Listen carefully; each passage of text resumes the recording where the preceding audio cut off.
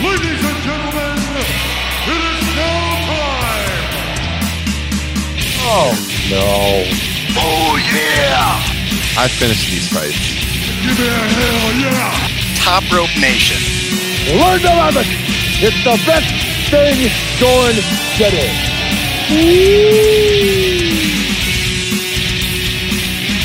What is up, Top Rope Nation? Settle in.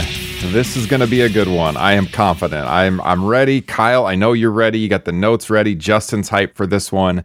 It's episode 232 of the flagship Top Rope Nation podcast. My name's Ryan Drosty, joined by Kyle Ross and Justin Joint, as I mentioned. And tonight, we're looking back 3 whole years at WWE.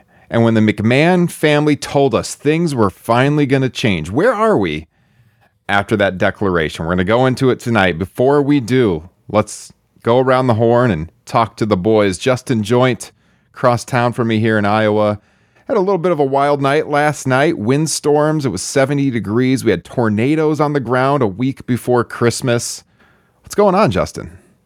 Just happy to be alive, survived the storm, and most importantly, didn't lose power, which is crucial. Yes. It is crucial because we were doing that playback app show last night. Once again, we talked about it on the pod last week. We did a watch along to AEW Dynamite Winter is Coming. Kyle, Justin, and myself. We were streaming live. You could watch the show with us. It was, literally the TNT broadcast on the stream we were doing over there on the app. If you want to join us next time, make sure you get in that Top Rope Nation Facebook discussion group. We post the links there exclusively and on the Patreon page. Justin, did you enjoy yourself? I had an absolute blast.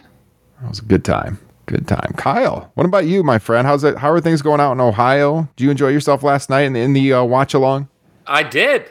Well, I'm still getting over just how great Danielson and Page was last night. Just what a match. I've watched it a second time. What do you got to say about that? Oh, have you really? Turd. Yeah, I was thinking about it. I haven't had a chance yet. So it holds up upon second viewing?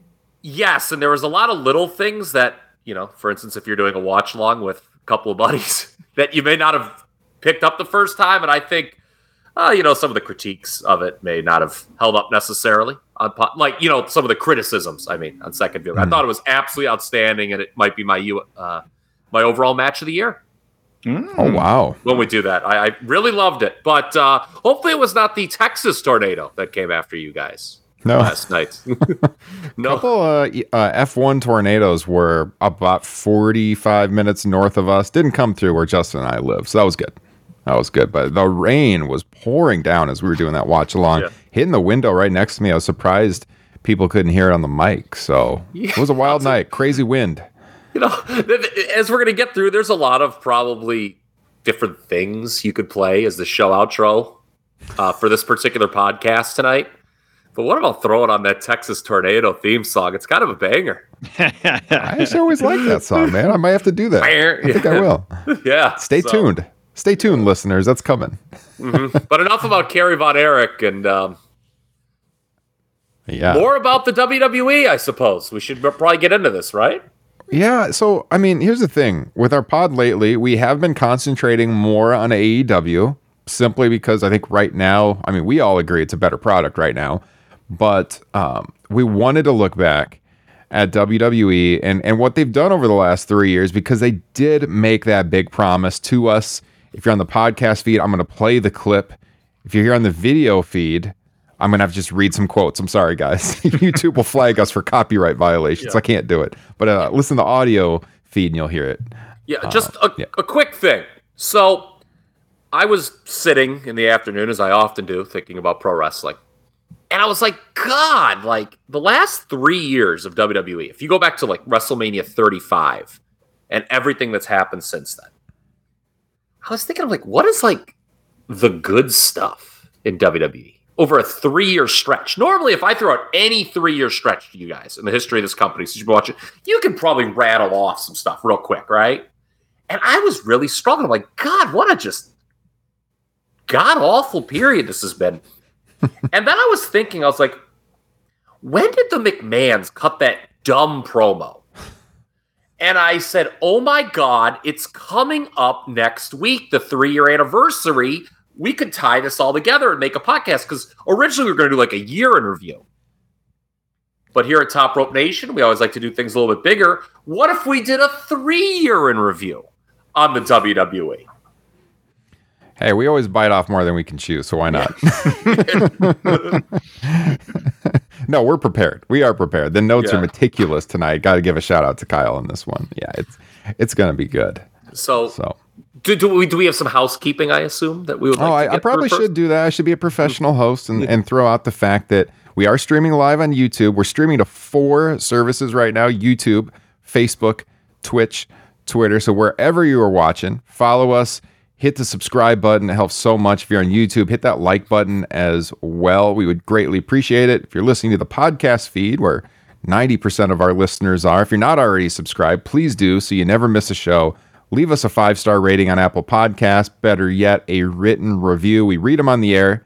Haven't had one come in a couple of weeks, so maybe next week we'll have one. But get those reviews in. We greatly appreciate it. If you leave your Twitter or Instagram username in the review, I'll send you a free Top Rope Nation sticker in the mail. And of course, link is in the description to the Patreon page. It's the best way to support Top Rope Nation. If you go to our Patreon page and sign up for just $5 a month, you get upwards of 5 bonus shows each and every month. Next month, we're going to be putting out 2 editions of Top Rope Nation Classics, which is always, our number 1 reviewed show by patrons. It's what most people sign up for. It's our monthly deep dive on a classic wrestling event. Next month, early in January, we're going to be looking at the first ever WWF Shotgun Saturday Night, back when they actually did the show in bars in New York City. That's going to be a lot of fun. And then at the end of the month, we'll be looking back at whatever our patrons vote for, because we'll have our monthly poll. It'll probably be a Royal Rumble show, but we'll see what happens there. We'll be accepting nominations over on the Patreon page. And I'll be, of course, running the Dominion machine to make sure that a certain option wins.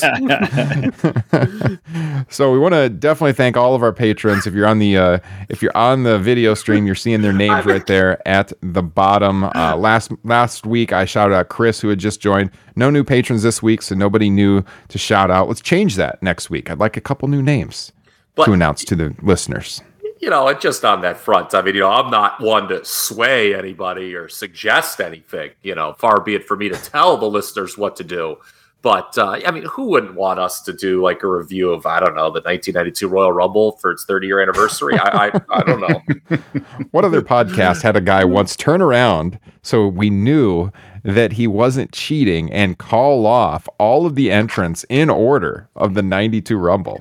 I think you might have got one wrong, Kyle. Yeah, it was Hulk Hogan, too. I think I got Hulk Hogan and Skinner mixed up. The only time anyone in the history of pro wrestling has gotten Hulk Hogan and Skinner mixed up. Yeah. All right, so guys, if it wins, you're going to do eliminations in order. Ooh. Don't let him study in advance, Justin. Can't have that. That would be a fun show. It's actually kind of amazing that we're closing in on 30 Top Rope Nation Classics. Blindfold's awesome. 30 Top Rope Nation Classics, and we've never done the 92 Rumble. So, yeah, it would be a fun one. No pressure, guys. Yeah, no pressure at all, patrons, on what you nominate or vote for, but just throwing it out there. It's only the best Royal Rumble ever, by a lot. Guys, if you're joining us live right now, let us know your thoughts on the topics we're talking about, or just check in with us. We'd love to see that chat room get popping tonight, as it has been in recent weeks. So let us know you're here and that you're watching live. I could see some of the live streaming numbers here as we go. So I know you're out there. Let us know you're listening. Hey, before we get started, I got to know. I'm watching Kyle pound Coca-Cola. Does caffeine not affect you? You can just go right to bed afterwards, or? He doesn't sleep. I don't sleep very much, and I also do something to completely shut my mind off before I go to bed, usually.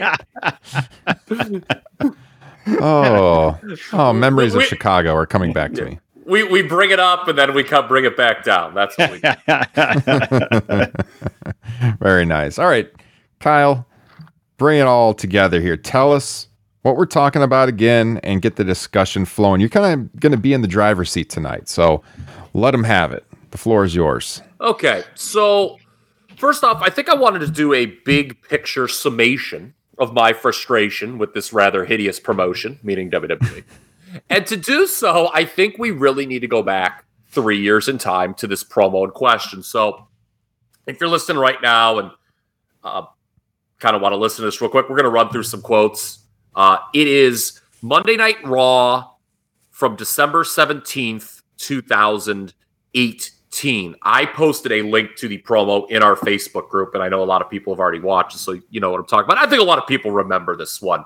The four McMahons, Vince, Stephanie, Shane, and Hunter, came out there and with their tail between their legs a little bit, admitted that the product hadn't been good lately and that they were going to fix it themselves, which is quite humorous for a number of reasons. And, you know, in the coming months, weeks, years, you'd see wholesale changes and this product was going to get so much better. And that really hasn't happened, at least in my view. But let's talk about the promo itself first, Ryan. I know that you wanted to run through the quotes just for those listening here live on YouTube. Yeah.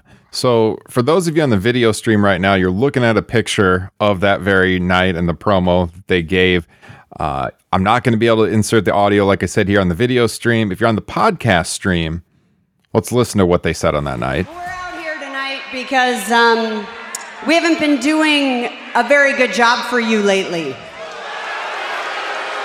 We haven't been doing the one thing that my father has always taught us to do, and that's listen to our audience. We've let middle managers air their petty grievances. We've been suffocating our superstars, and all of that is going to change, and it starts tonight. We're off to a fresh start. The days of absentee management are over. As of now, the four of us will be taking back Monday Night Raw. And that goes for SmackDown Live as well, because the four of us are personally responsible to ensuring that all of you have the best possible experience that there is. We're going to empower our superstars and empower all of you. And more importantly, we're going to give you what you want.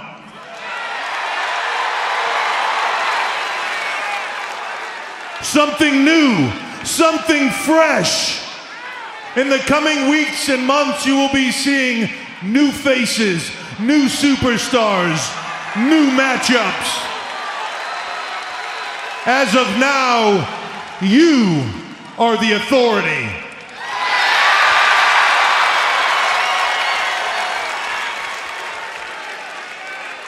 And as long as we give you less of what you don't want and more of what you do, WWE will always be then, now, and forever. Well, vomit. Yes. That was so bad when he said that. I noted that right away. I was like, oh my God. You just know he wanted to say that. Well, I've got a couple takeaways first.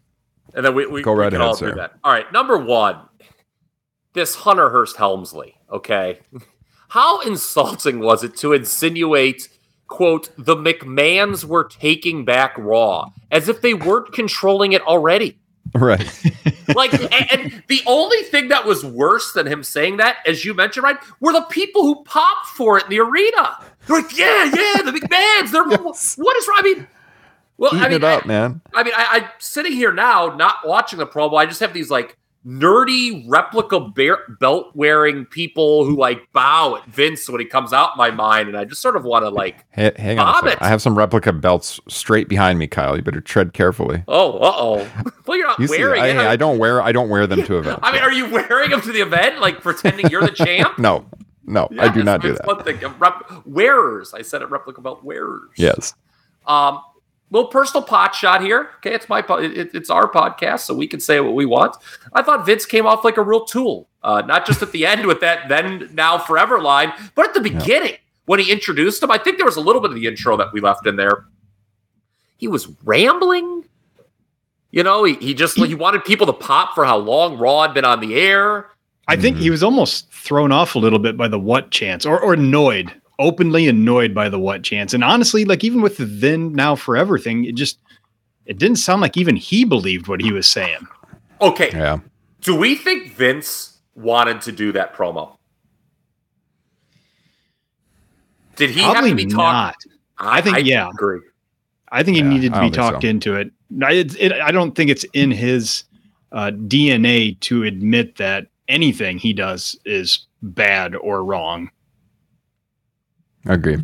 Yeah, totally agree. So, and then this was post Kevin Owens headbutt. It should be taught, which, God, man, I cognitively, he just doesn't seem the same since that angle, does he? When he took that shoot frickin' headbutt from Kevin Owens. Yeah, that's true. How about maybe hats off to Kevin Owens. He got the shoot headbutt Vince McMahon, and now he's getting $2 to $3 million from him. Wow, not a lot of people can say. Nails Bang, $2 to $3 million, pal. Huh? Yeah. But Nails didn't get $2 to $3 million when he hit him. But talking about how we got to where we are, at least speaking of the end of 2018 here, that great moment basically had no payoff. I mean, that was just about the end of it. I think he started a feud with Shane McMahon, and that just ended up petering out. Yeah, I mean, that built it. Yeah, it was, it led to Bryan coming back, I guess, conveniently.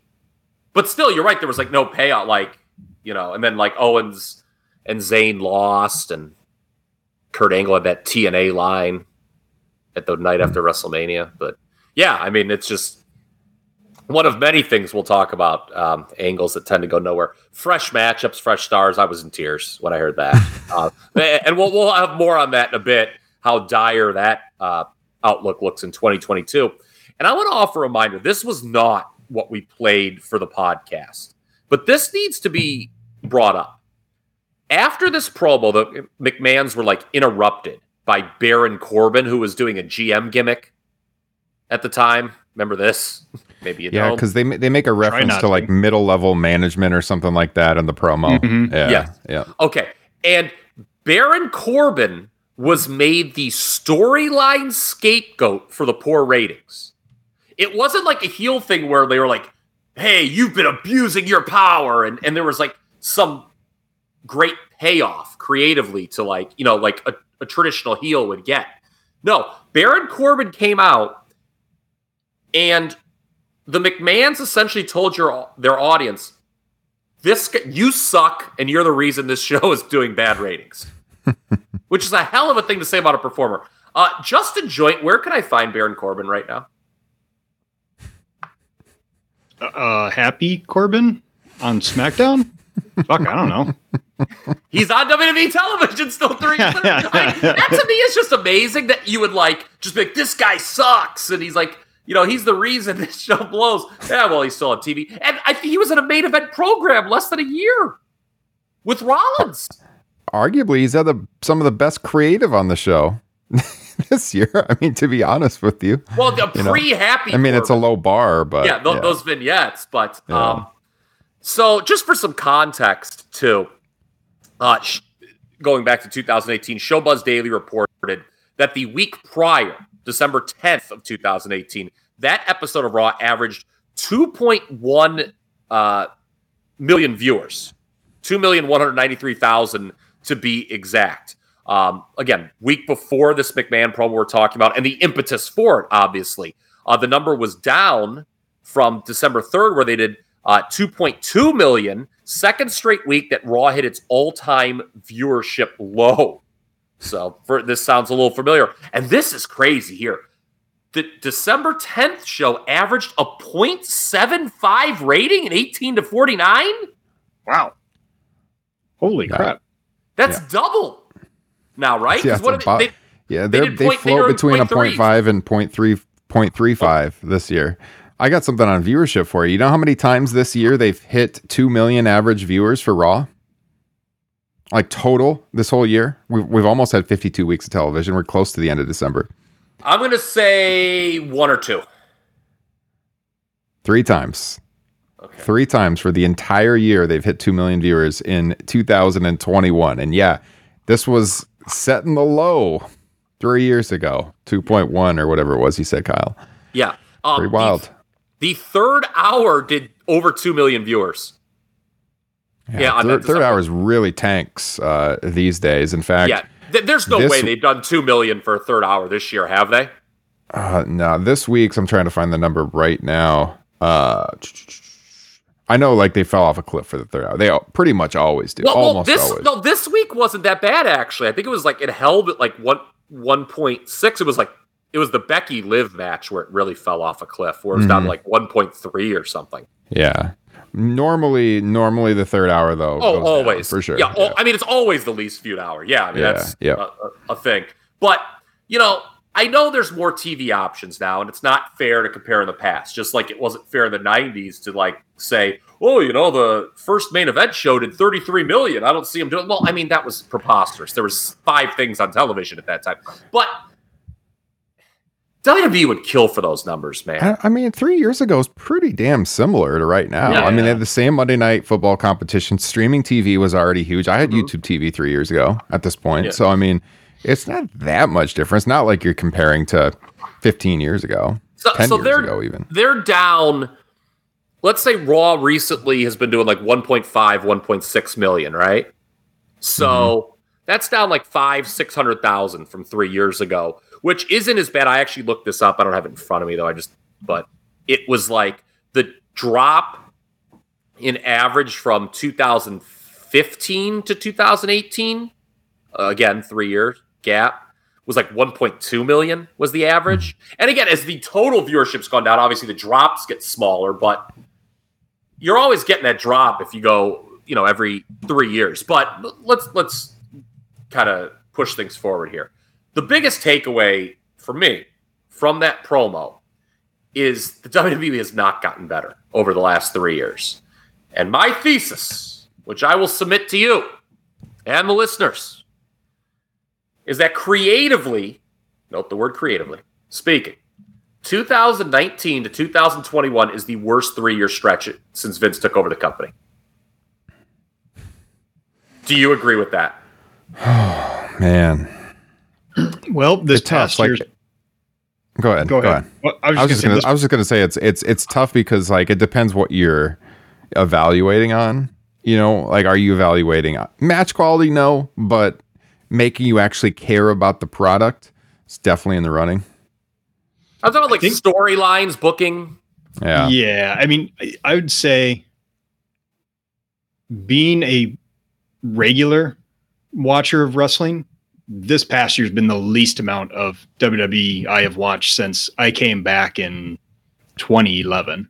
Like, by far, in a way. They've just beat me to the point where it's like I just can't care about this stuff that they obviously don't care about. Yeah. Agree. And you know what really drives that home is the fact that we watched all this pandemic era programming in the Thunderdome, and we couldn't wait for them to get back in front of live crowds. And now Raw and SmackDown is in front of live crowds again. And more often than not, you feel no inclination to watch, even after all that time of waiting for it to happen. I mean, that's a huge indictment. And there was some concern expressed on this program about that because we had talked about, everyone was like, oh, well, WWE's boring. It's slipping because of the pandemic and, and whatever.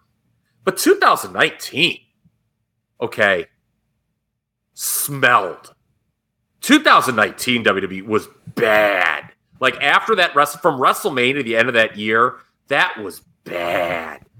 Yeah, I mean, early 2019 wasn't bad. It got very bad by the end of the year, culminating in Brock beating Kofi in seconds. I think, really showed you the trajectory we were on. I think early 2019. So if you rewind a second and you think, okay, what did they do that was actually different coming out of that promo? The product did get a little bit edgier right after that. I actually went back and I listened a little bit to some of the podcasts we did around that time, and we were talking about that. And we talked about, AEW was coming in. A couple weeks after that promo, AEW was officially announced on late New Year's Eve, early New Year's Day that morning. And so we had talked about on our pod, did they feel some pressure? With that announcement coming, is this why they were acknowledging their shortcomings? And they did a couple like more adult oriented storylines at the time. Like they had right after this, they had this thing where Alexa Bliss was backstage without a top on. Remember that? Mm-hmm. They like just showed her back and she turned around and she was covering herself up. They did the storyline with Jimmy Uso and Naomi and Mandy Rose. That was like pushing the envelope a little bit. So they did change in that way. And then, like if you want to say, we're really scraping here. Get that bottom of the barrel out. No, I'm not trying to defend them. I'm just pointing out like some of the stuff that happened. So early 2019, of course, leading up to WrestleMania, we got the main event with the women. People were pissed though that Charlotte Flair got thrown into that and made it a triple threat. I know we've had some debates about that over time, whether it's in the Facebook groups or here. I still don't think that was the right decision. Nope. I know, Kyle, you don't think it was the right decision. I don't either. I think Ronda Becky is what they should have done. We still haven't got it. We're almost 3 years later now. We thought we might get it later that year. Didn't happen. And even if we do get it, it's not going to be as hot as it was back then. Exactly. But they did go with the flow with Becky's, rise. She was the hottest thing in the promotion. They put it in the main event. That was the right decision.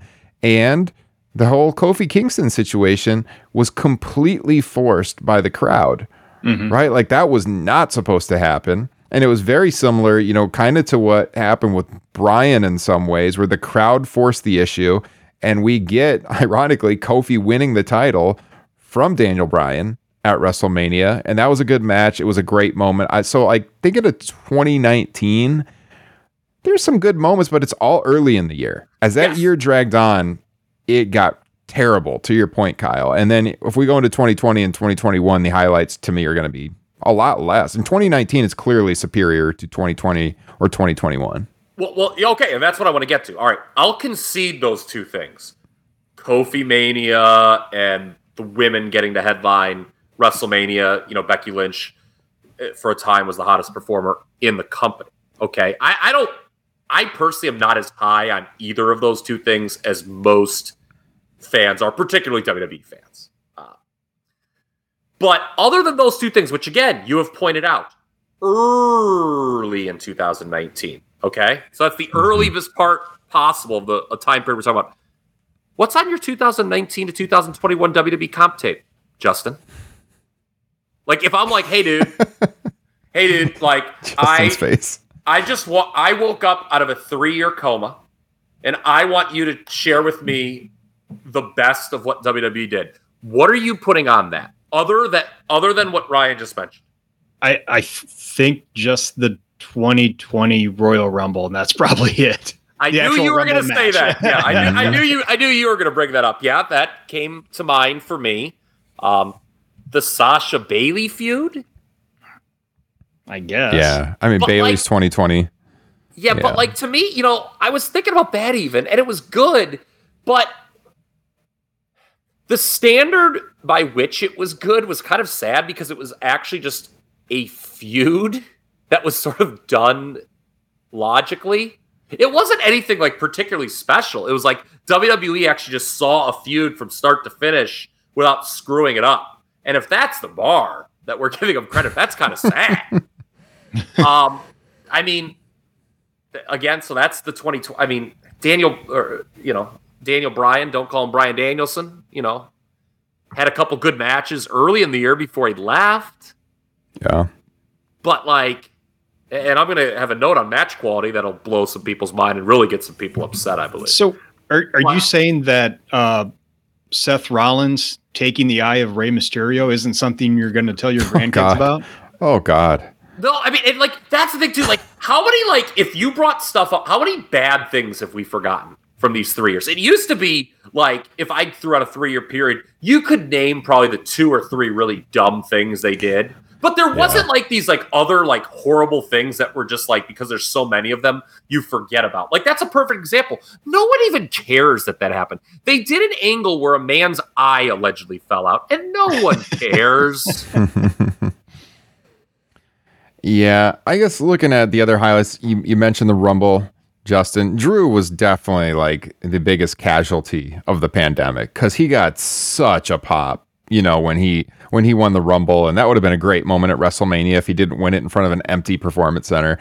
Same with Edge's return. his initial return, the pop he got at the Rumble was so good, and then he had injured, then he had that match with Randy Orton at WrestleMania, which the was, awful one. Yeah, it was not great. But I mean, he got injured after that, and he missed some time. But like, the pandemic certainly hurt Edge's return. 2019, Kyle, and you're gonna cringe when I say this, but upon the initial debut, we did like The Fiend because it was different. And the way, before the Hell in a Cell completely ruined him with Seth Rollins, that was a good moment in 2019. Like his initial debut, it was good. Although I believe we said, well, this was different, but you can't have a main event, do this as a main event gimmick. I'm like 99% sure. Again, the memory's a little shoddy sometimes, but I remember, and once he got to the main event and they did The Fiend, we're like, okay, you got to get rid of this Firefly Funhouse bullshit because that's just not a main event act. And then they didn't do it.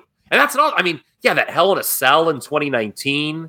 Kofi, and as much as people love the moment of Kofi Kingston winning the title, his title run sucked.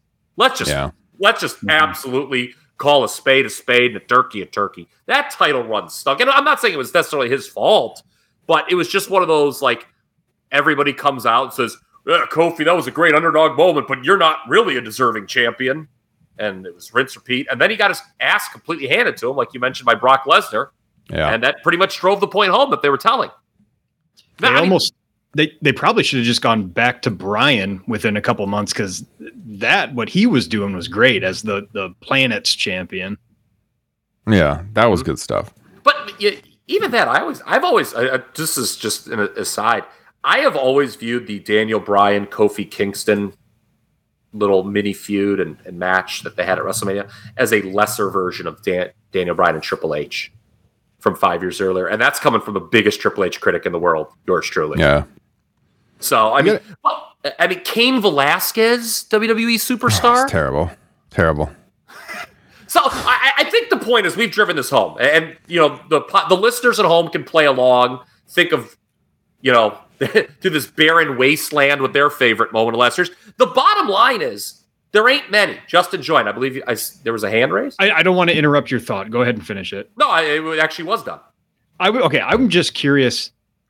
In this moment, when you guys watched this promo, did you believe it at all that they might actually make some changes?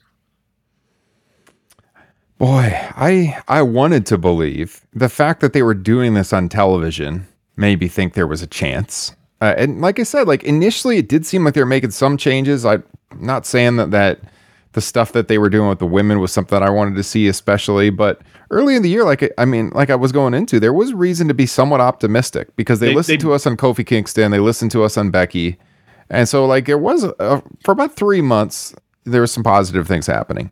They brought up a handful of NXT stars almost immediately, but then 6 months later, they were all firmly entrenched in the mid card.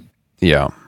I mean, we didn't mention Roman yet. More on that later, by the way. Yeah. Roman's return, like initially, obviously, that was a huge, huge victory for them creatively.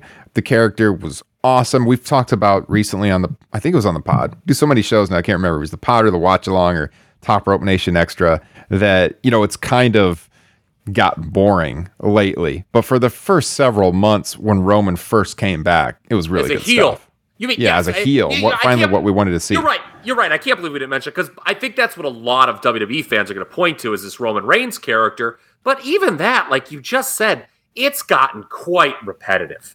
Yeah. To the point. That's exactly why we didn't think of it. Is because we're kind of tired of it. Yes, it's kind of. Yeah. I want to get to one of these chats quick before we turn the page here. So in the chat room, Philip chimed in. He said, "Let's say Vince steps aside and Nick Khan takes over in 2022. How do you think 2022 to 2025 will compare then versus these past three?" So, a couple of things. I mean, so Nick Khan's a business guy. He's not a wrestling guy. And for that reason, it maybe would improve, I think, because Vince is so hands-on that if Khan was in Vince's shoes, he would solely handle business. He wouldn't get involved in creative. So you would have some different voices there at the top of the food chain. So I don't think is going to happen. Like, I don't think there's any chance of that happening. But if it did, I actually do think there's pretty good chance it would improve, because I do think the big problem right now is Vince is so out of touch, and he's the final say. Like, all you have to do is listen to the people who lead that company. Everyone says the same thing. It doesn't matter if you have a good idea. If Vince is not on board, it's not going to happen. And that, there's people in the writing room. We've talked about this before. There's people in the writing room that know aspects of this product suck. But it doesn't matter, because in the end, what Vince wants to see is what happens. Even though they have, 50 plus writers, it comes down to Vince. So if you remove him from the equation, I do think you would get better creative, honestly. Yes, but here's the problem. Who is Nick Khan going to have running the wrestling product? Is he going to get rid of Paul? Yeah, and Hunter, who did he learn? I mean, people are going to point to NXT, but Hunter would not run Raw and SmackDown the way he ran NXT. I don't have a ton of faith in Paul Levesque running the show. I mean, would it be better than Vince? Yes. Vince is a massive, massive problem right now. But I mean, I think you would have less of the just things turning on a whim because you have this old man running things and he gets bored with something or he forgets or just doesn't want to do it anymore. You'd have less of that. It would be better. But the problem with WWE is they're so set in their ways that they just don't want to do any sort of major change. I've said this in discussions, again, on the Facebook group before, and I believe on this pod. Like, 1993 WWF was not a success financially by any objective measure. But when I go back and watch, like, it's so much easier for me to watch than any of these last 3 years because it was such a departure from, like, the previous year. You had Raw, right? They tried new stuff in 93. There was an influence of Memphis booking because Jerry Jarrett was there. And okay, yeah, a lot of it didn't work, but at least they tried. Yeah. And it's easier to, and we're going to get to this in a little bit. I want to see things progress and change. WWE, it doesn't feel like things change very often. So I think we've kind of established a real dearth of highlights over the last 3 years. You know, people are going to try to say compare it to the mid-90s. Again, I just brought up 93 and say, well, what about that period? Well, that brings me to this point on match quality. Okay, so again, obviously right now, way more financially successful than any other period in history, the company. Specifically, I mean, the mid-90s in particular. But you look at this match quality that people always talk about with the WWE. Oh, well, you know, the storylines suck, but these guys always bring it in the ring. When it comes to high-end matches, I'll take that mid-90s period any day of the week over the last 3 years. You know, in all due respect, I'm not going to mention any names, but there's a lot of big names on the internet who, you know, give a lot of high ratings sometimes to these matches because it's a certain style they like. I do not see a lot of high-end matches in modern WWE. I mean, there are ratings I see, and I just laugh. I'm like, what are we doing? 4 3/4 stars for the men's War Games? It was a quarter star less than 92. Are you insane? Yeah, that's bad. The match went 38 freaking minutes. Okay, love you, Uncle Dave, but come on. Random people. And yeah, I mean, I just find some of those highly questionable. And you know, there's so many multi-person matches. These Money in the Banks, which get high ratings from people, and it's just interchangeable. Like you can watch these matches, and it's like you see the people in them, but they're like nameless and faceless for the most part because you know they just put these people in. Why not? They haven't been built up. It's like, well, this guy could take a couple good bumps. It will, and just to drive this home with match quality, I specifically didn't put the time in because I want to blow your mind on this. Excluding NXT, NXT UK, and 205 Live, okay? I'm just talking about Raw, SmackDown, and the pay-per-views. When do you think the last time I gave a WWE match 4.5 stars was? And can you name the match for a bonus point? Ooh.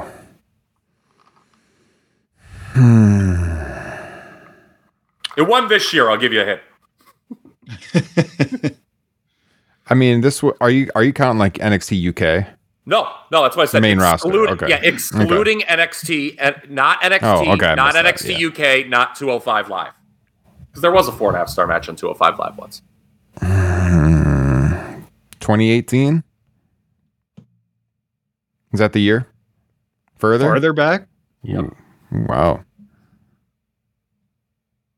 There's one match in 2018 you could maybe talk me into giving 4.5 stars, and it's one that most people wouldn't think of. It would be the Daniel Bryan AJ Styles match on SmackDown that people forgot. It was right before they went to Saudi Arabia, and they did the match. Because Bryan didn't want to go to Saudi Arabia, they did a match with no near falls. I think Bryan just did it just to flip off everyone in the back, and I love him for it. I just met, by the way, I just mentioned one of the people that was in it. So just so we don't go long, it was John Cena, AJ Styles at the 2017 Royal Rumble. Oh wow! All right.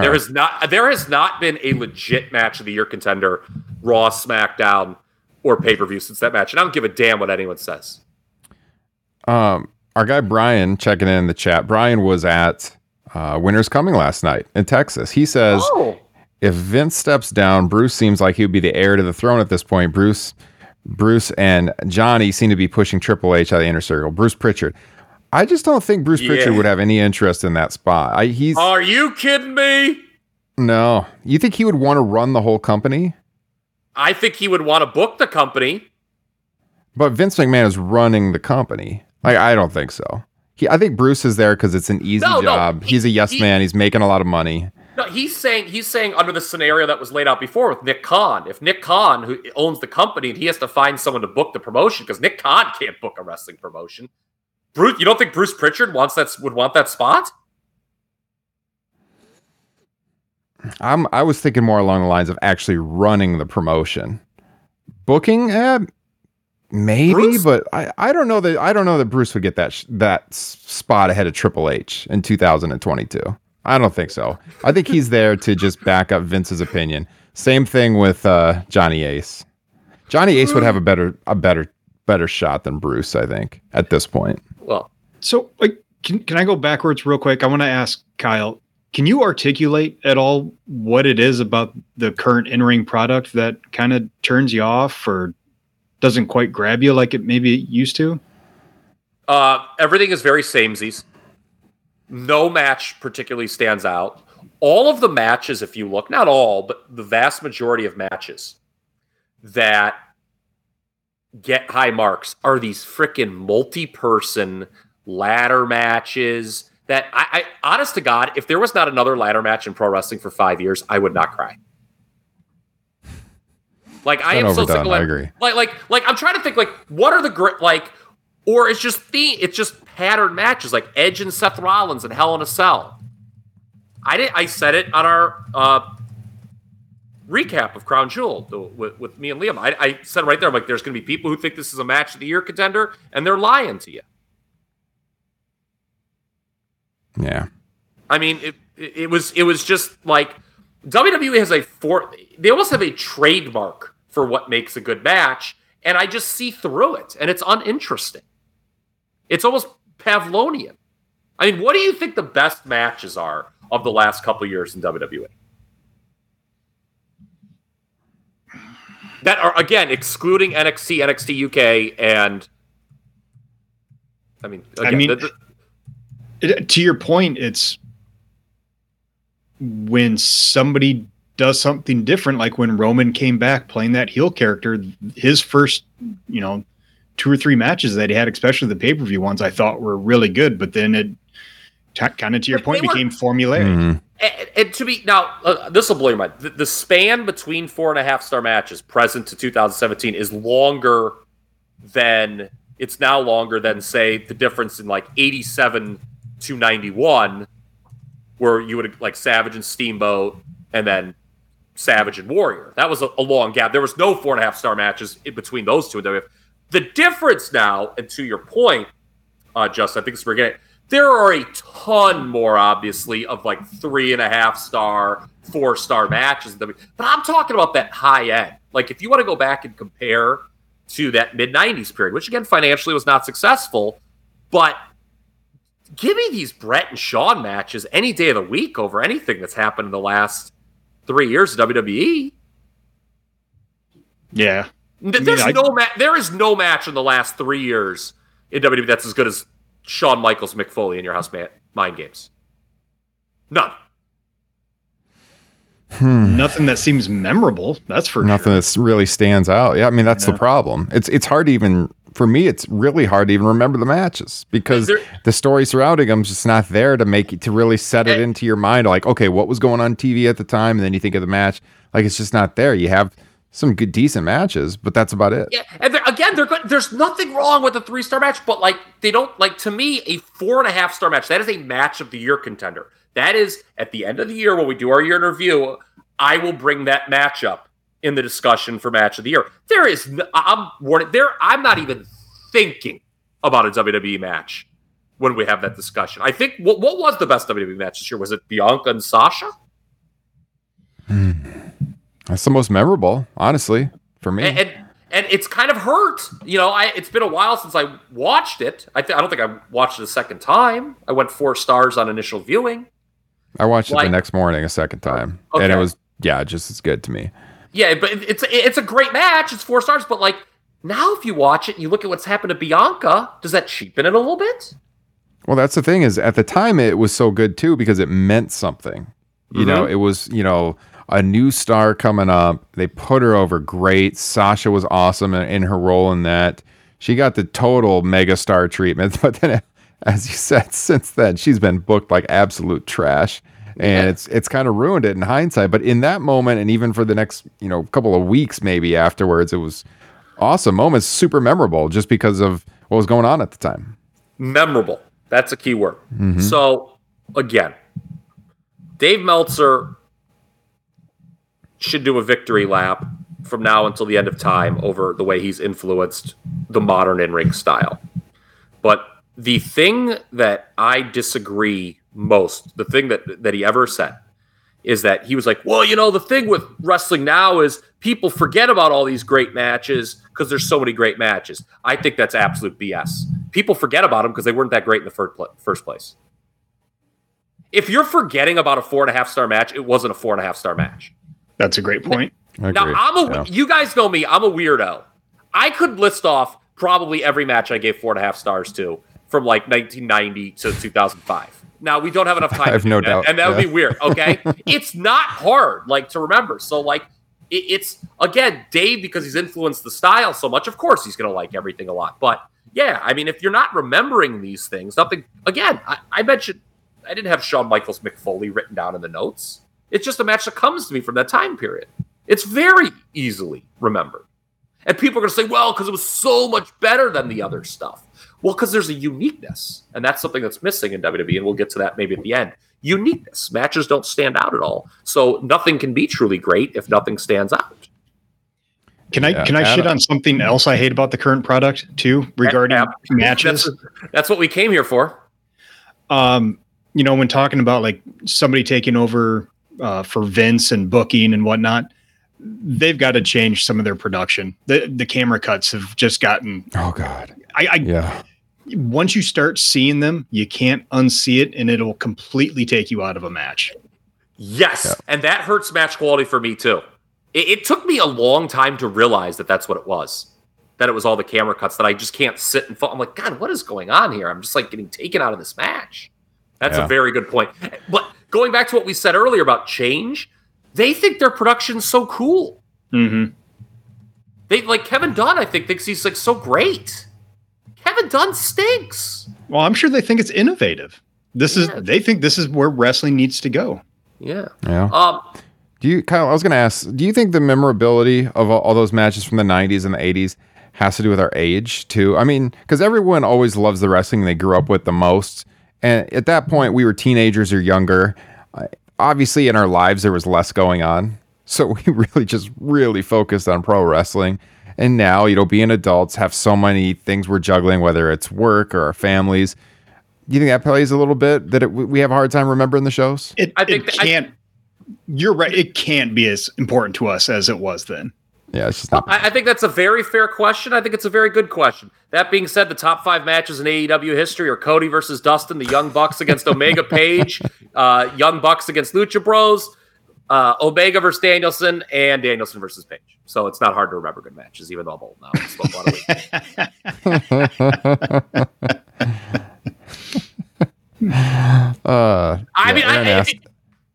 This is a good question. Do my students talk about WWE? Almost never. Almost never. I mean, I can count on one hand the amount of times I've heard kids talking about pro wrestling in the last 5 years. And in fact, just today, there was a kid putting kind of like a sleeper hold on a kid between classes. I was like, take him out of the sleeper hold. And then I threw out the $1 million dream. They looked at me like, what the hell are you talking about?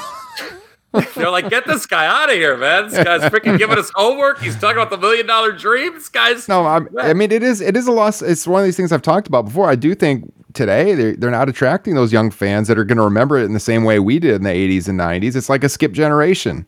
Never lived through a boom period if you're under 25, really, or really have any memory of that. And I mean, the audience is a lot older, especially WWE. Their audience is very old. You know, I'm almost 40 years old, and I think I'm younger than their median viewer. Yeah. The median viewer. Okay, to test your theory, name any year of the 2000s, and I think I could tell you like the best WWE matches from that year. 2007. 2007. You've got Cena and Michaels in the match in England on Raw. You've got the 4-way from Backlash with Edge and Orton and Cena and Michaels. It was after the UK match. You got Cena and Umaga at the Royal Rumble. That would be my pick for number 1. It checks out. I'm trying to think like what other ones there were. That was a good choice too, because like 2007 is like sort of a bit of a. I'm trying to think what are the other like great matches in 2007. Is somebody like probably yelling at their podcast right now? I'm like trying to go through real quick. Did you care about Randy Orton versus Triple H? Last Man Standing, No Mercy. That was okay. That was kind of an interesting pay-per-view. That was the one right after Cena got hurt. Again, okay, so you mentioned, I can tell you exactly what Cena got hurt, and they had to like determine a new champion. That actually drew a bit of a number on pay-per-view. I liked Randy Orton and Shawn Michaels at Survivor Series, where Shawn couldn't use Sweet Chin music. So I completely forgot about the match, but now I remember. Maybe it's just me and Ryan who are stuck to our nostalgia picks. No, I mean, you're right. Because there was less to watch, we had less to do. And I have seen, for instance, like I've watched like WrestleMania 3, for instance, probably like 100 times. But I do think there's something to the fact that like if you were like, dude, if like I came out to Iowa and you're like, dude, let's watch some wrestling. And Ryan, you're like, all right, dude, I'm going to throw on this 2019 episode of Raw. I'd look at you and I'd say, what the fuck is your problem, pal? Who the hell wants to watch this? Brian, I wanted to get to Brian's comment real quick. So he talked about going last night to Winter's Coming. He says a father brought his 8-year-old daughter to the AEW show, and she was screaming her lungs out for CM Punk. Beautiful thing to see. AEW definitely has a younger skewing crowd. Not as I would say, still not as many kids. It's more of an adult-oriented crowd. And Justin and I actually talked about this at Full Gear in person. Aaron was there too. And I'm not saying there's not kids there, because my kids who are younger than that, actually, when I have wrestling on, AEW is the one that they want to watch with me. But, you know, there's more swearing. It's a little bit edgier product. I said to Justin, like, I probably wouldn't take my 6-year-old to an AEW show, just even like the chants from the crowd. But we noticed in the crowd at AEW, you know, like the young people were like in their 30s. Like, we didn't see a lot of college age kids, for example, at AEW. It's still like that skip generation to me. Like, you don't see a whole, like, they're there, but not a whole lot of teenagers, not even really a whole lot of 20-year-olds. It's like the young people there are in their 30s, around our age, like on average. You know, it's I don't know. It's a skip generation with wrestling fans. That's what I always say. Yeah. Well, let's talk about AEW and let's go into the factors. So if you look at these last 3 years, well, what's the most significant thing probably to happen to wrestling? The birth of AEW. Mm-hmm. Competition is back, baby. And, you know, the first Double or Nothing was May of 19, and then they got TV in the fall. And to many wrestling fans, myself included, AEW is superior to the WWE product. And when you have a superior alternative, all of a sudden, the warts of the other thing, in this case WWE, get a lot uglier, right? It was before AEW, like when this podcast started, we were probably a little more willing to look past creative transgressions, right? Because we wanted to watch modern wrestling. So it's like, all right, well, this kind of sucks, whatever. But all of a sudden, when you have, and there's so much wrestling on TV now, and when you see something that you like better, all of a sudden you're like, well, F this. I don't want to watch this like crummy product. There's like good wrestling I can watch every week. Do you guys feel similar in that regard? Absolutely. Yeah, I think you're right on the nail on that one. Okay. Yeah, I agree. It is one thing, though, for AEW to be better. Again, that's a subjective opinion that I think all three of us share. But WWE at the same time, it's not like, ooh, AEW is better 2 out of the last 3 weeks. They're really, man, WWE's giving it their all, but they just can't get over the hump with me compared to AEW. Like, no. Like, I look at WWE's bad. Like, it's not even close for me when I watch the two programs. Like, AEW, okay, not always. It's not a perfect promotion. Maybe sometime we can look at them and what they need to do going into 2022. But it is a far superior watch for WWE than WWE. I don't think it's necessarily fair to just pin this all on AEW. Say, well, AEW came and now WWE sucks because AEW. Like, WWE is independently bad from AEW, in my opinion. Agree. Okay. So, all right, that's the past. People came here for the future, right? As we head into 2022, I think one of the most striking things about WWE is the complete lack of fresh matchups we've got on the horizon. I mean, it's frightening. We all assume it's going to be Brock and Roman at Mania 38, which is not fresh by any means. They have previously headlined 2 WrestleManias. One of them would have been 7 years previous. 7. What about the other title match, though? What do you even want to see? What about the Royal Rumble, for God's sakes? In a month's time. Like, it used to be we could sit here any coming year and be like, okay, this is the dream first-time match I want to see. 2005, let's throw out another random 2000s year, for example. There were murmurs of they might consider doing Shawn Michaels and Kurt Angle at WrestleMania, which they did do. I mean, to even compare anything that they've got on the docket to that would be truly offensive, in my opinion. I mean, what is like the big marquee matchup that you personally would want to see in WWE in 2022? Riddle versus Goldberg. Yeah. There's not. I mean, yeah, the biggest match they can do right now all involves older people. Like Roman and Rock is probably the biggest match they can do. And below that, it's Roman and Brock, which they've already done multiple times, like you said. And then outside of that, it gets really murky. Like I've seen people talking about with KO re-signing and everything, like Owens and Edge might have a feud. That'd be pretty interesting, but it's not like, I'm not like super into it. I wouldn't mind watching that, but what is out there? We all wanted Big E to get the run as world champion.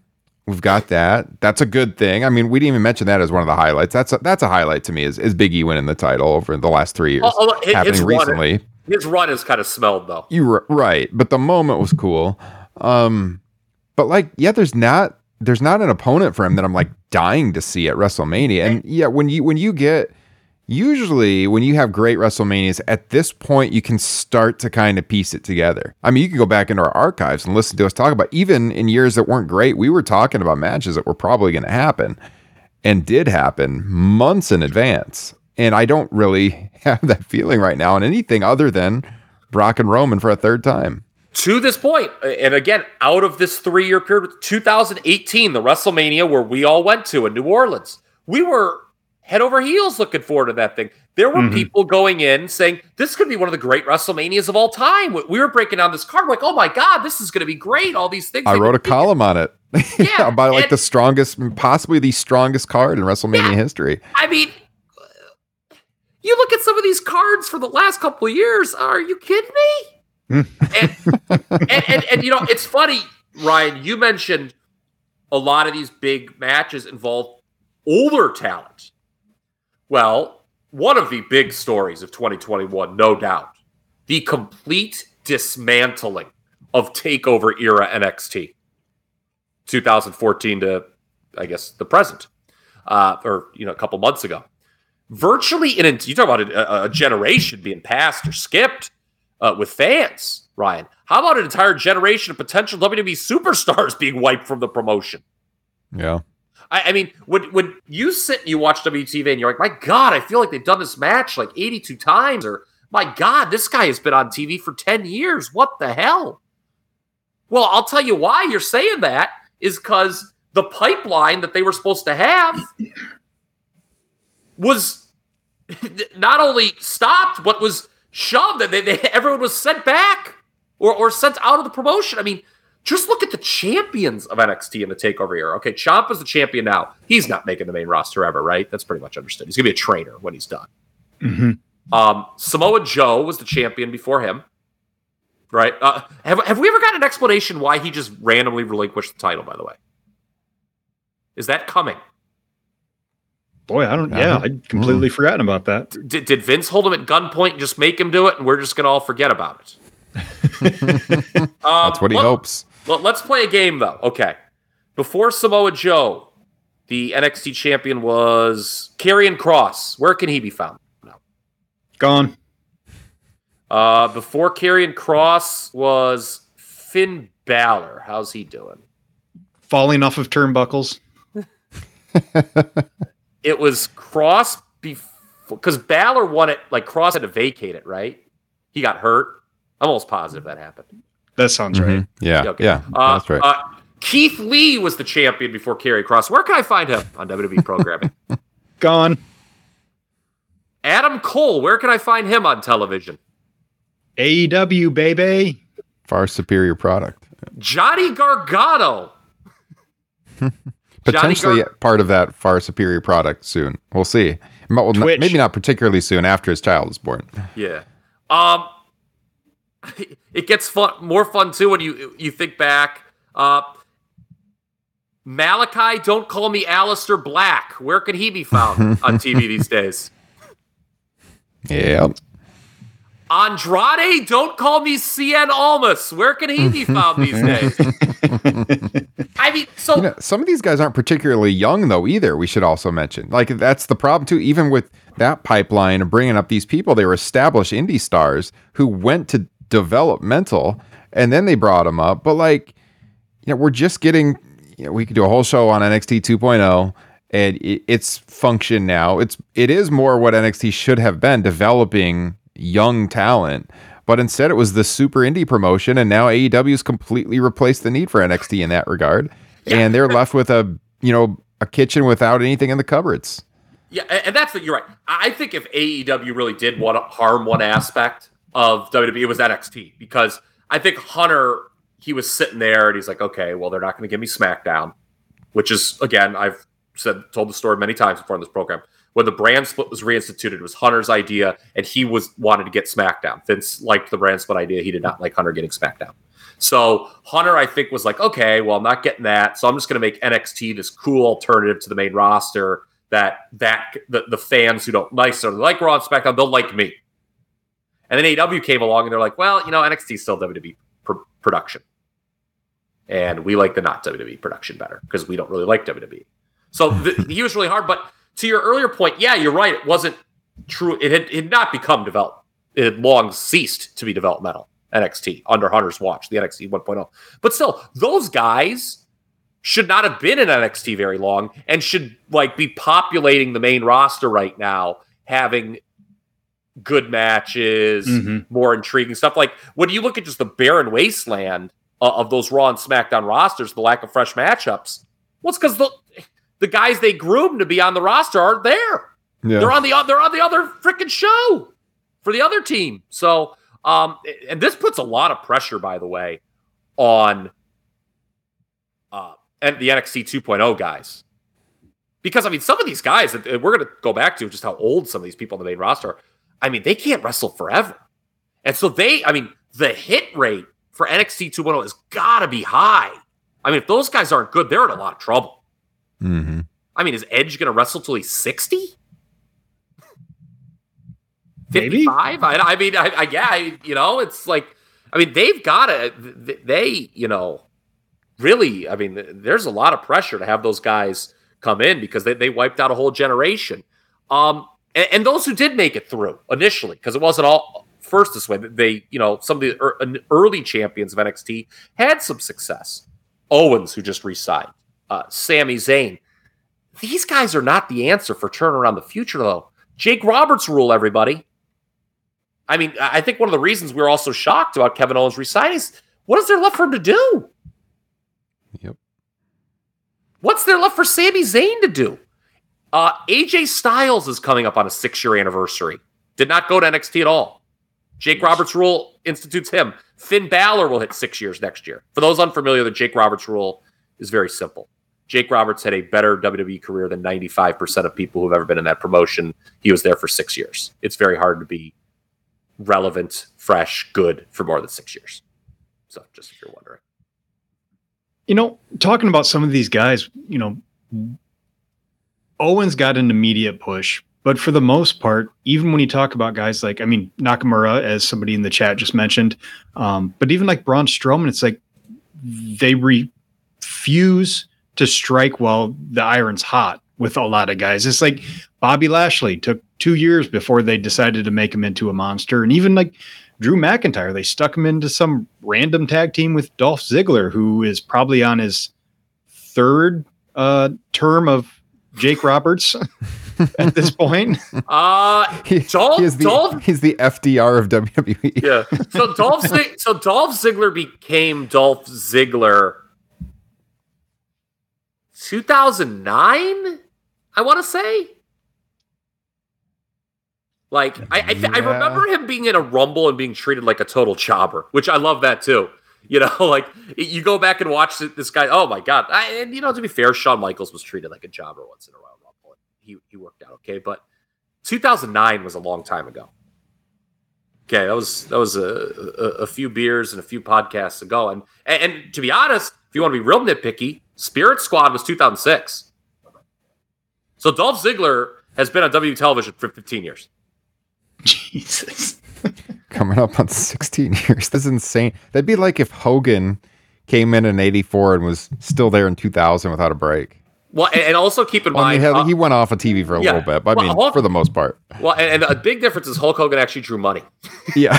Okay, I'm just thinking timeline of like a guy being around. Comparing him to Hulk Hogan, but yeah. Okay, so going beyond NXT, let's take a look at those that are there on the main roster right now. Even in headlining positions, people that are viewed as the stars, Reigns, Big E, Rollins, they've all been there since late 2012. When did Big E debut? I couldn't remember. It was before, right around that time. It was before WrestleMania 31 came in as part with Dolph Ziggler and wait. Excuse me, 29. Yes. Okay. That was when you said 31, I was like, that's not that. Yeah, with Dolph and AJ Lee. Yeah. So he was there for the cash, and I remember, but he had to have been there for a little. So if he had to come in, like, let's just say early 2013, the Shield we know debuted in Survivor Series 2012. That was 9 years ago that we've been seeing. And Roman Reigns, I know everyone wants to, oh my God, this heel character, my God, they've got it so right. It's so perfect for him. Well, it would be more palatable and less boring if they didn't try force feeding him as a main event babyface for like 5 to 6 years previous to it. Mm-hmm. Yes, okay, he's good now in his role, but he's been a main event guy for over 6 years. Well, and he's recently been beating anybody who you could think might be a challenger for like Big E or anybody. Nobody to beat him. Yeah. I saw that comment, by the way, Philip. Thank you for that. Oh wow, we're getting all the information. I like this, Philip. Thank you for doing this. So December 17th. Top Rope Nation researcher here. December 17th. There we go. My God.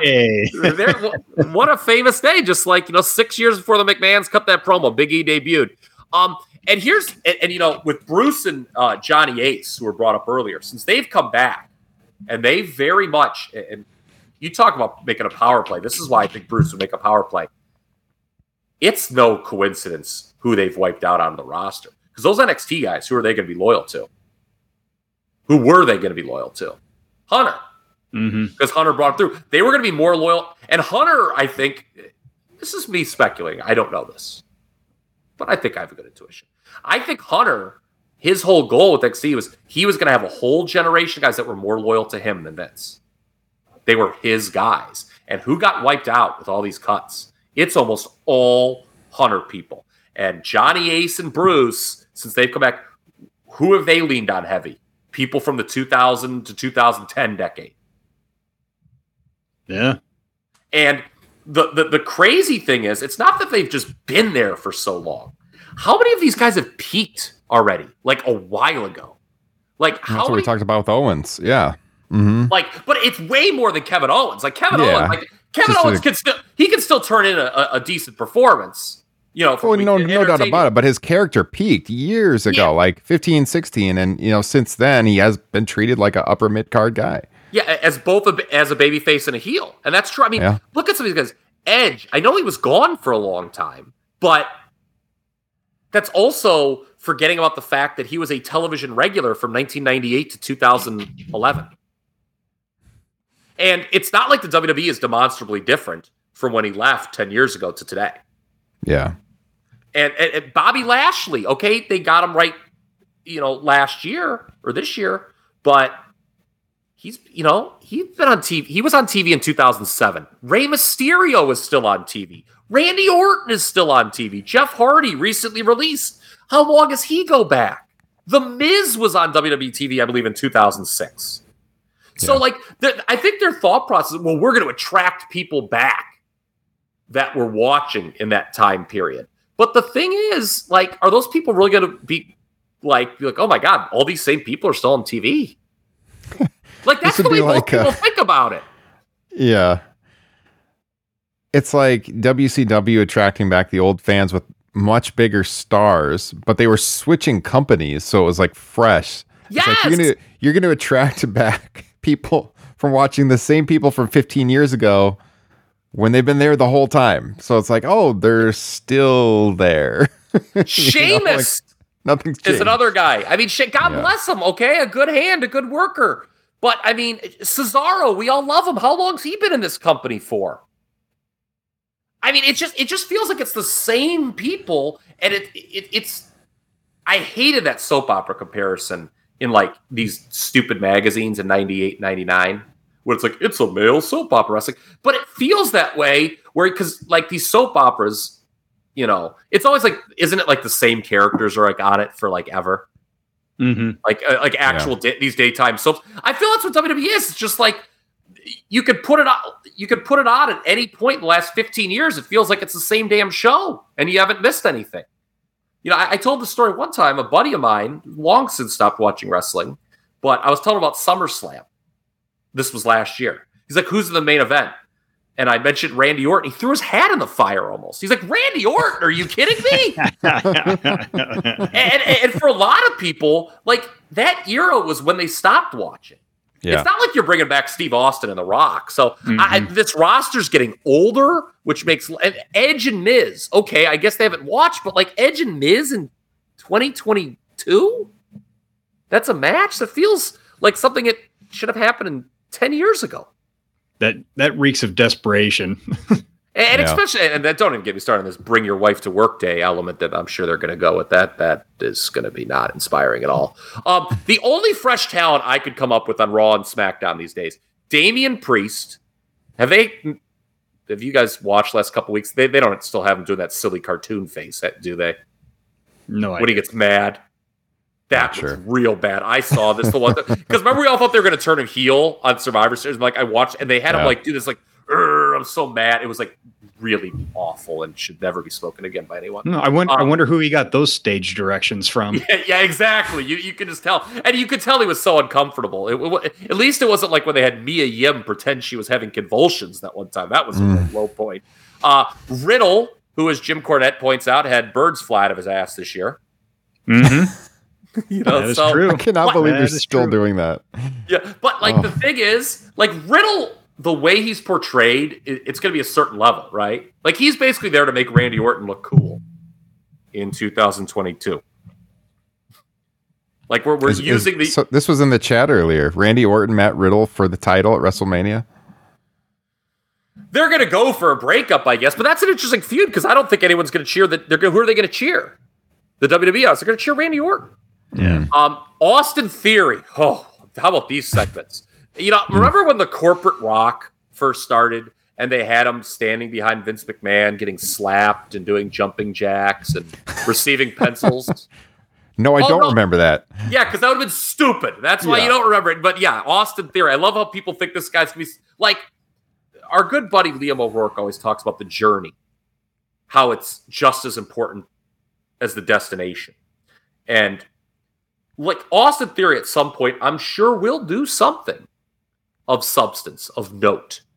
And it will be hammered over our head. This guy's a big guy now. He's a major player because we say so. But the journey is so poor. Like, who could get fired up to see that big moment when this guy's, doing the frickin' Arnold Schwarzenegger presidential test behind Vince McMahon?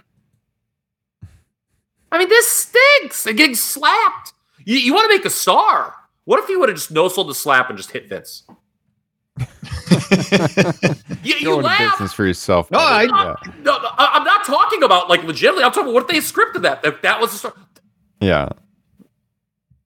I mean, is that not the way to go? They did it with Owens a little bit. Owens, has cachet, obviously. I know Street Profits, they're younger, but Vince McMahon doesn't really value tag teams, so I didn't include them. And it's not just the men either, guys. 6-year rule again. This WrestleMania will be a 6-year anniversary of Charlotte, Becky, and Sasha's 3-way match at WrestleMania 32. How many new female stars have been created since then? Bianca's as close as they got. They once again, going back to my earlier point about striking when the iron's hot, they had a moment with Rhea Ripley. I think they could have done something, but they didn't. Alexa Bliss came later in 16, so it was after that, so you could count her. Rhea was a major strikeout. Just a major strikeout. Asuka's DOA. Yep. Ooh. Wait. I wonder if Frank's listening. What about fucking Doudrop? That's for you, Frank. Yeah, it's dire. It's dire. I mean, Bailey obviously is big, but like, it just doesn't feel like. I mean, we're like Alexa. I mean, she's not getting back to where she once was? I don't think so. She's a star, though. She's definally a star. I mean, like, she sells a lot of merch. Do you want to see her ever again after that hideous character? Well, that wasn't the question. You asked about who are the stars they create. She's definitely a created star. No doubt about it. Okay, going into 2022, though, is Alexa Bliss like who you're going to build the women's division around?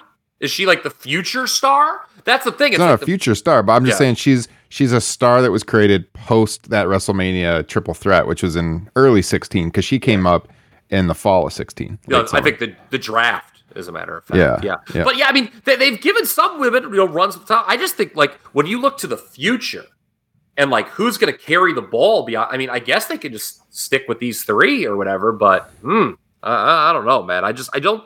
And when you've got two champions, we've talked about this in the Facebook.com group, right?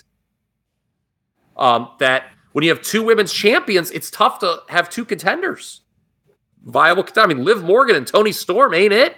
Sorry, folks. Let alone tag team challengers for the women's tag title. Oh my God, remember when people honestly thought that was like with and that's funny where this conversation's moving in a little bit, but people like thought like, what do you think the WWE needs to do to get better? And people were like, oh, they need to have women's tag team champions. Are you freaking ribbing me? The women's tag team titles might be lower right now than they were during Jumping Bob Angels v Glamour Girls. As a matter of fact, I'll submit that they are worse. I don't think that I haven't seen a women's tag team title match that good. So you mentioned that WWE doesn't value tag teams, and you mentioned the Street Profits, but don't you think Montez Ford is a guy that has huge potential? Like, the ceiling's very high on him.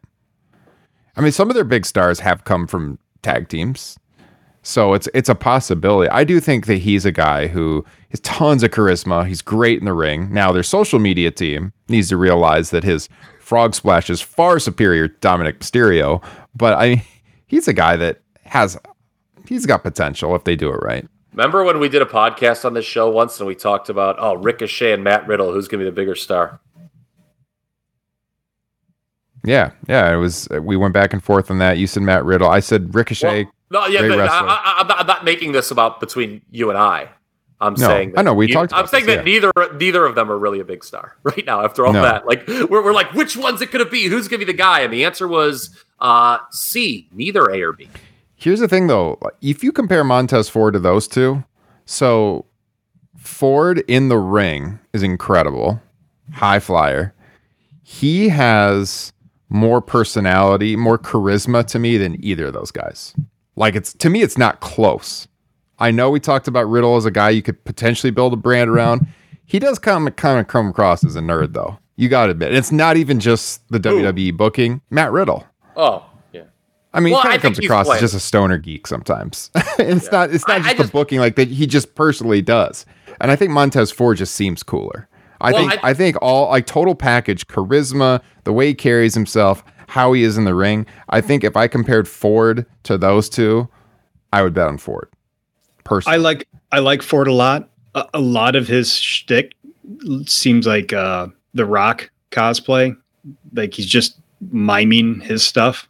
People say that about Ricochet too, because he idolizes him. But yeah. The problem is with anybody too, and this is like an underlying thing we haven't even mentioned. We're like, oh, well, who's going to be the next guy? For there to be a next guy, the system needs to be better. Like, the thing with WWE, it's not just like, oh, they booked this match wrong, or, oh, they went with the wrong person in this position. I'm like beyond that. The system is broken. Mm-hmm.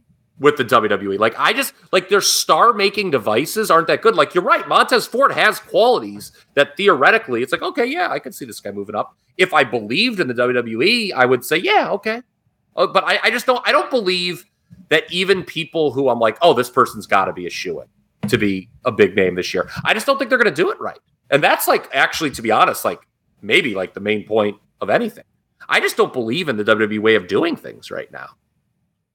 Go ahead. They can't even use, it used to be that you use the titles to help build guys. Maybe they start in the tag and then they go to the mid-card title, the Intercontinental, US, whatever. Then they go to the next big one. But I just happened to peek at this today. In the past past 3 years since the night before, the infamous Raw we're talking about, there has been 15 SmackDown tag title changes, 14 Raw tag title changes, 14 Intercontinental title changes, 15 exactly. 15 US title changes. I mean, the titles are just being handed back and forth. They don't mean anything. Yeah, I mean, Shinsuke, what has Shinsuke Nakamura gotten out of this Intercontinental title run? Do people remember he's the Intercontinental? Oh, don't start with fucking Rick Boogs. So, all right, that brings me to our next point. So, moving into 2022, what changes do you want to see made in the WWE? My number one, without a shadow of a doubt, is ending this brand split, because the brand. I didn't like the brand split the first time they did it. I definitely don't like it now.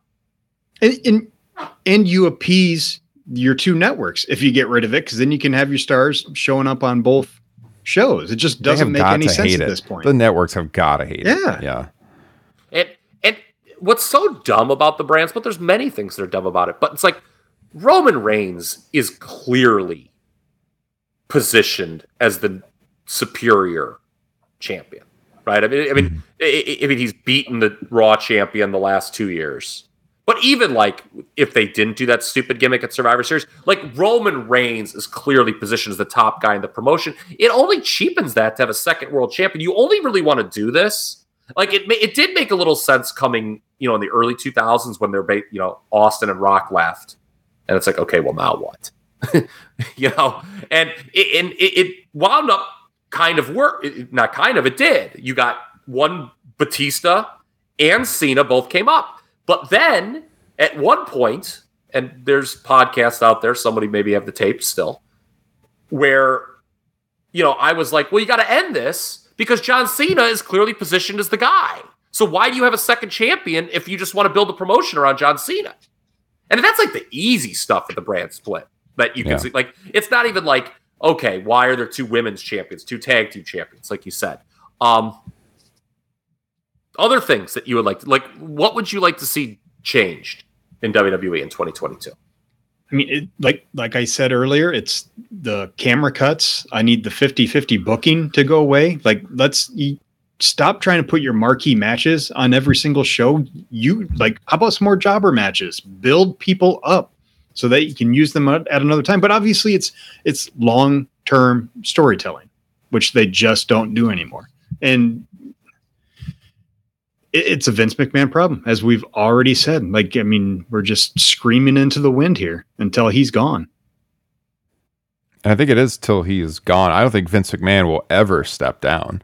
And talk about the sale, and if they were to sell to Disney, they would keep McMahon running the show, even if they sold the company, because to outsiders, Vince McMahon is the guy. He's the one that has the reputation. For people that don't follow the industry closely, they're not going to know that he's been out of touch for years, and they're going to spend the big bucks to buy the company, and they want Vince in charge. So I don't think what we talked about earlier, if Vince stepped down and Nick Khan took over and stuff, it's just not realistic. He's not going to step down. Now, if something, God forbid, I don't want anything to happen to Vince McMahon, tragic or anything like that. But if for some reason Vince McMahon was gone, Paul, I can't feel my legs. Paul, I can't feel my legs. If Nick Khan took over, because he's a business whiz kid. This is where I took issue with the idea of Bruce Pritchard being top booker, because I'm not sure Nick Khan would make that call. I think he's smarter than that. But yeah, Vince is not. He's not going to step down. It's not going to happen. Are the WWE's star-making devices broken, like the Royal Rumble and Money in the Bank? You have two winners every Royal year. Rumble still carries cachet, I think. I think Money in the Bank, nobody really cares. I don't think it makes... I won't say nobody cares, but I don't think it's a star-making deal at all. Rumble, I would agree with that. Yeah, Rumble because of its history, but man, look at Edge last year. How his WrestleMania title shot turned out. Again, that's kind of the exception to the rule, and I think the Rumble's still there. But the journeys, they don't set them up. Things that I want to see changed with the WWE is, again, getting rid of these themed pay-per-views. It's October, we have to do Hell in a Cell. But those are small things. I think. Obviously, but some of this stuff just isn't going to be done. I want to see the wrestlers have more autonomy. I've said it before. When I watch Raw and SmackDown, I'm not going to mince words. It feels like a poorly acted high school play where the actors are performing at gunpoint. You can tell when they don't want to say the shit that they're saying. And I watched this, the Creed brothers, down in NXT 2.0. They put this video on Twitter. I was looking at it before we did the show. And it's impressive. They were doing this workout. My God, I'd freaking be dead after 2 seconds of what they were doing. But one of the things I don't like about WWE, it always feels like the performers are trying to impress the McMahons. Going back to the original start of this podcast, where they're not just trying to be themselves and be big stars. It's I'm going to impress, the people in charge by doing this. I hate that. And then that's the thing. The McMahons are the biggest star. Going back to that promo, the McMahons are the biggest stars, and I think that's a problem with this promotion. They've been, the crowd has been conditioned to think that way, and they gave them that response in that promo. We heard it. You heard the cheers, Kyle. You heard the cheers. There was something else I was thinking about. Damn it! And this is why I write things down, because then like I was walking, I was like, the Metallica analogy. I'm going to come back to that. No, I'm going to come back to that. There was one other thing that I was thinking about WWE that I just really, really wanted to see changed, and God bless it. I didn't write it down. The sets. And, I don't give a damn about the sets. It's just, this is what it is. Because it came back to me. Justin was talking about long-term booking. And it's not just long-term booking. It's just being committed to your booking. Yeah. Okay? Let me give you two very recent examples of things. And these are things that once upon a time would drive reviewers absolutely insane. But because we've been so conditioned to shitty booking like this, nobody even cares anymore. This day one title match they got on the Raw side, okay, this 4-way they built to, the build for this is illogical and heinous. So you had Seth Rollins win this 4-way that felt that, might as well have been like the frickin' bronze medal game in Olympic hockey.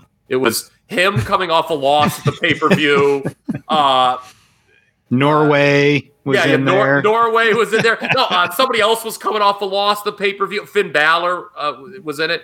Owens and Ray had been persona non grata for a while, and they're like, "Yeah, we deserve a title." Why? It's two guys that have been doing nothing, and two guys that just lost last night. Rollins wins that, so he's the number one contender. Okay. Well, then Kevin Owens, who lost that match, found a way to get into it. Okay, that's kind of dumb. That defeats the stakes of the match that you established. Why did I care so much about that number one contenders match if a guy's going to sneak his way in? And then Bobby Lashley, go back and check the tape on this, our Crown Jewel review. I said, what do they do with Bobby Lashley? The guy was indestructible, and then they beat him 5 straight matches. Well, the answer was they're going to just bring him back randomly, kill the Mysterios, and then beat all 3 guys in the match, and he's in too. That is hideous booking. If you like that booking, I'm sorry, you're just wrong, damn it. And we haven't even mentioned like the babyface heel dynamic and how the babyfaces always get killed. Yeah, Big E, your new babyface champion, just got smashed clean. Yep. And I'm sure he's going to win, but it's like he's going to pin somebody, but he's not going to be demonstrably better than the other 3. And then like there was this SmackDown tag match last week where it was to see who the best team was in WWE. First of all, they just bring a team over from Raw, RK Bro. Okay, I guess the brand split is a rather soft brand split this time. But correct me if I'm wrong. Did we not just do Survivor Series to establish that? and they want you to forget that already. This is truly unbelievable. So they had the 2 tag team champions competing to see who the best team was, and a team that wasn't the champions, New Day. And New Day beat both champions in that match. So completely undoing what RK Bro had done at Survivor Series. I mean, just like that kind of stuff that is so easy to pick apart needs to stop. It's just so bad. And like, again, I think it goes to Vince because Vince doesn't give a shit about that. So I'm going to close with a couple counterpoints. Okay, we've been making fun of WWE now for an hour and 33 minutes. Okay, according to the clock. Maybe a little shorter. Again, we don't ever stop watches out, Dave Meltzer. But did you guys hear that today? He was like, it was a hilarious exchange with Alvarez. He was making fun of the 6. He's like, well, no one's got their stopwatch out to see if it was actually a 60-minute match. Who would have a stopwatch out? And Alvarez is like, you do for every Royal Rumble. What are you talking about? yeah. It was because like Dave, that's like always a thing with Dave. It's like it comes in at 158. Anyway, we love you, Dave. And so we've been making fun of WWE for an hour and a half, right? I'm going to offer some counterpoints to what we did the last 90 minutes. Oh, no. Is going to a WWE show in 2021 essentially the equivalent of going to a Metallica concert in 2021? I'm just picking Metallica out randomly. You could insert random groups. Bruce Springsteen, for example, you could probably put in this Poison equation. I think you're kind of stretching. I'm curious where you're going with this now. Okay, you're kind of stretching a little bit with Poison. Maybe. I'll give you Poison. If you want it to be Poison, it can be Poison, Justin, okay? Explain. Okay. When you go to a Bruce Springsteen concert in 20, do you really want to hear him play any of the new stuff? Yes, and his crowd goes for that. I knew this was where you were going. I made this point on a pod we did. I'm trying to remember which one it was. Okay, well then Bruce is not a good example, or you're not a good example as a Bruce fan. Because to me, no. I want to talk about this. I made this point, and I can't remember if it was on the flagship or one of our Patreon shows, but I talked about playing the hits versus giving them new stuff every time out. And I specifically mentioned Springsteen because I said people go to Springsteen concerts because he plays a different set every night, and he's still writing number one album. He's still writing number one albums that he plays at his concert. And the crowd is into it. Nobody is not into it when he plays the new material. And I compared that to, like, I don't know, Kyle's favorite band, back when they were touring more, the Eagles or something like that, where they would play the same set, just the greatest hits, no, not really any new material. And I specifically said WWE is like when you go to the band that plays the greatest hits all the time. Okay. And I said Springsteen was a different thing. Yeah. Okay, well, that's where I'm going, and I shouldn't have mentioned Springsteen because you're a big Springsteen fan. You ruined it, so I should not have said Springsteen. But I said Metallica. The reason I used Metallica is because I was like just watching, like Metallica in concert, and it's like a big deal, right? I don't know if you guys like saw something, like they just did a bunch and it's like it looks like a big deal, and you hear them play the old hits, you're like, this is cool. But like, God, I mean, nobody I know some people who went to like Metallica, so they came to Cleveland, they're like, God, they played all this freaking new stuff, nobody wanted to hear that. Like Pearl Jam is my favorite band. I'll make this, I don't want to hear Pearl Jam's new songs. I haven't wanted to hear Pearl, like freaking play the stuff from the 90s. And I feel that is kind of what WWE is, to your point. So I mean, you got where I was going. You just refused to have Bruce Springsteen linked to the well, it's not factually accurate. Like, oh, here we go. Okay, it's not, man. His latest album's like one of his probably. Some people say top 5 album he's ever had. Be honest with you, that sounds like I've never listened to it. And that sounds like a stretch, but that's a different podcast for a different day. My point is, like, is that what WWE fans are? They're like, we're cool with just seeing our old favorites, and we just want to see things the way they've always been. Is that what the WWE fan base is like? It's like going to see it's like. All right, maybe we'll hear that occasional new song, and it'll be like, oh, okay, it's not bad. But play Enter Sandman, play one. That's kind of like the WWE. You said it with it's like going to see a greatest hits show. That's what the casual audience wants. The casual audience wants the greatest hits, and the hardcore audience wants something different. We are the hardcore audience. We want something different. We want them to play. Maybe we want them to play the rarities. Like if you go to a Springsteen concert, if you bring that back around, the hardcore audience, they want to see the new stuff, but they also want to see the rare stuff from the back catalog. Whereas the general audience, they want to hear Born in the USA. Yeah, but I just think like first of all, we need to be careful with casual. I don't really know how many casual fans exist. Like I think there's what we are, but like the people who like WWE are hardcore in their own way. They just really like WWE. On the recent product, they've trained a generation of fans that this is the only way to book, and what you've seen over the last 10 years, this is the way.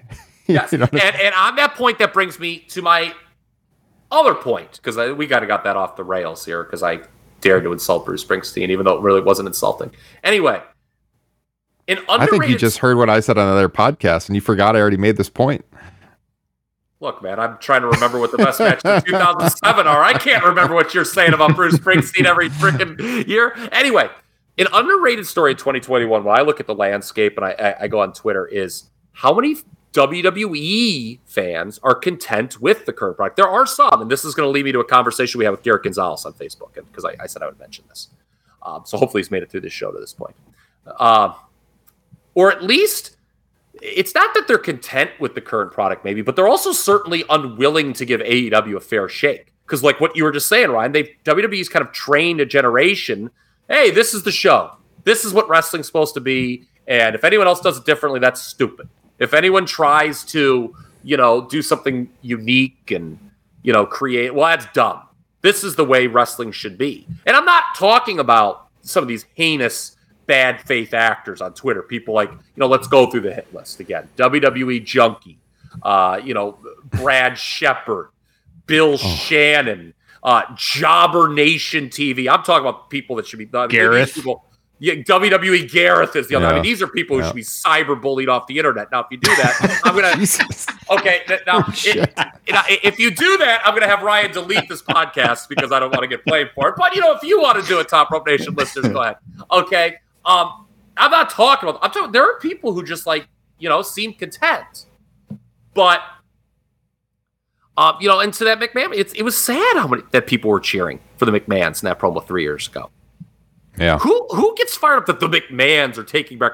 Who bows to Vince McMahon when he comes up? Apparently, people do. But I wanted to get to something that Garrett said in the thing, because we were talking about this Kevin Owens signing yesterday, and I was kind of needling and just being a dick, and I was like, well, I was like, Garrett, what if you don't like WWE and you just want it to change? And then I was like, the correct answer in parentheses, which is the correct. And he's like, well, you're probably not watching then, but there's still 1.5 to 2.2 million people that watch WWE every week. And that's a true statement that he made. But I feel like if you would go back to 2010 and I was criticizing something about WWE, I was like, man, I want this product to change. Somebody's going to say, well, there's still 4 million people watching this show. And if it's like 2005, and I'm like, dude, this product needs to change. Well, there's still 5 million people watching this show. Mm-hmm. And yes, I know there's streaming services, okay? But I think it's hard I know it's hard for me, and I'm sure you guys are the same way. It's hard to look at the last 20 years of WWE, see these declining numbers, and not note how it corresponds with the declining quality of the program. Like, as the program's gotten worse, the rate, and yes, streaming's part of it, competition's part of it, but I don't think that tells the whole story. And AEW, okay, gets criticized sometimes, and it's a criticism that has merit for only appealing to its base, right? When you look at sometimes people are like, well, this booking's not going to pick up any new fans. Well, at what point do we criticize WWE booking and staying the same because they want to retain their diehards for driving off people the same way, right? It's like AEW, okay, they don't expand, but WWE, yeah, people still watch, okay? And it's more than AEW, but it's very clear that remaining the way they are, not changing, being a stale product, does, over time, drive off people. Does it not? Yeah. I mean, 60% of their audience in terms of pure viewership over the last, 5-6 years? Yeah. If you look at Raw's numbers, 5 million to under 2? Yeah. Yeah, I mean, at some point you got to say, okay, yeah, well, people still like this, smart ass man who doesn't like WWE anymore. Okay, yeah, I know people still like it, but there's also people, they're losing people. And it's not just because fucking Netflix exists. Like the shit, can you tell me that the WWE is good in the last 3 years? And that's, I think, the point of this process that hopefully people have enjoyed over the last 100 minutes or so. The answer is no. Who likes the WWE of the last 3 years? I mean, what kind of asshole would podcast about this stuff? That's great. Oh, we will have a WWE Day 1 post show. Yeah, in early really looking forward to that. Yeah, I know. We're doing that for all of you that tune in. Yes. Yeah, things are dire in the world. I mean, it's tough. Right, I mean, Justin had mentioned this earlier, and I'm with him, man. I mean, the weeks I know we're not going to review WWE television, there is a 0.0 chance I watch it. There are, I think Adam threw this on the chat, though. There are definitely those people who are just, it's like they're so loyal to a corporation, and it's so weird. And, I saw people celebrating, yes, KO signed with WWE. Why would that excite you? I mean, why do you care that much that he re-signed with WWE? You realize you could see him wrestle still elsewhere. They literally don't want to watch another product. They are so loyal to this corporation, and it's very weird. I don't get it at all. And I mean, a generational thing, I guess. We grew up with 2 major wrestling companies most of our lives, and I don't get this. I am so glad you brought this up because I thought of this. This is something I thought of. It used to be that you liked wrestlers, right? You had favorite wrestlers, and if they jumped, Who cares? I don't care if they jump. I like the wrestler. He's gonna be good over here. It's kind of exciting sometimes. Now it's like, yeah, you're right. I mean, there is a subset of fans online when guys jump from WWE to AEW. Oh, they're no good. I never liked him anyway. People with O'Reilly, all of a sudden he was Kyle O'Jobber. I saw it again. That was from some of the real bad faith actors. Bottom of the barrel people. Again, folks, don't cyberbully. Okay, that was a Freudian. I should have said that. Maybe that WWE chunky guy you can cyberbully. Okay. But like, you know what I'm saying? Like, that's just odd. That we joke all the time. Who the fuck cares about brand supremacy? Who's loyal? They have cultivated. Now it's not the majority, and I don't think you can get away just catering to that group because it's dwindles. But there is a solid group of people who just love. They don't have a favorite route. They just love WWE, and that is odd. Yep. I'm with you, Ryan. Those are odd birds to me, man. Like if AEW got bad, I'd be like, well, fuck this. Mm-hmm. Well, do you not want the company to get better? Like, I don't understand that at all. It's just like, well, watch no matter what, and we're not going to criticize it, or I don't know, man. Yeah, I mean that's bizarre. But I mean, I don't know. There are people who do like it. I just think it's a dwindling number, and I just don't think you could keep saying, well, 1.5 million people still like this. So that's good. Well, what about in 3 years when it's 1.2? Mm-hmm. And we're having the same conversation. I mean, I don't know. I don't see, I want it to be good. Like you said, Justin, I remember you and I did a Spotify or one of those shows, the AEW post shows. And we were like, we're doing that. We were talking about tribalism stuff. And we both said one of the reasons we're so critical of WWE is that we want to see it change and get better. Mm-hmm. Let me ask you this. What kind of business does their business model with the mindset of these people still buy our products? Nobody. It's always, how do we get more people to buy our products? How do we appeal to more people? There is no business in the history of the world who sets their goals for the year and it's like, I hope we can continue to sell our product to those people only.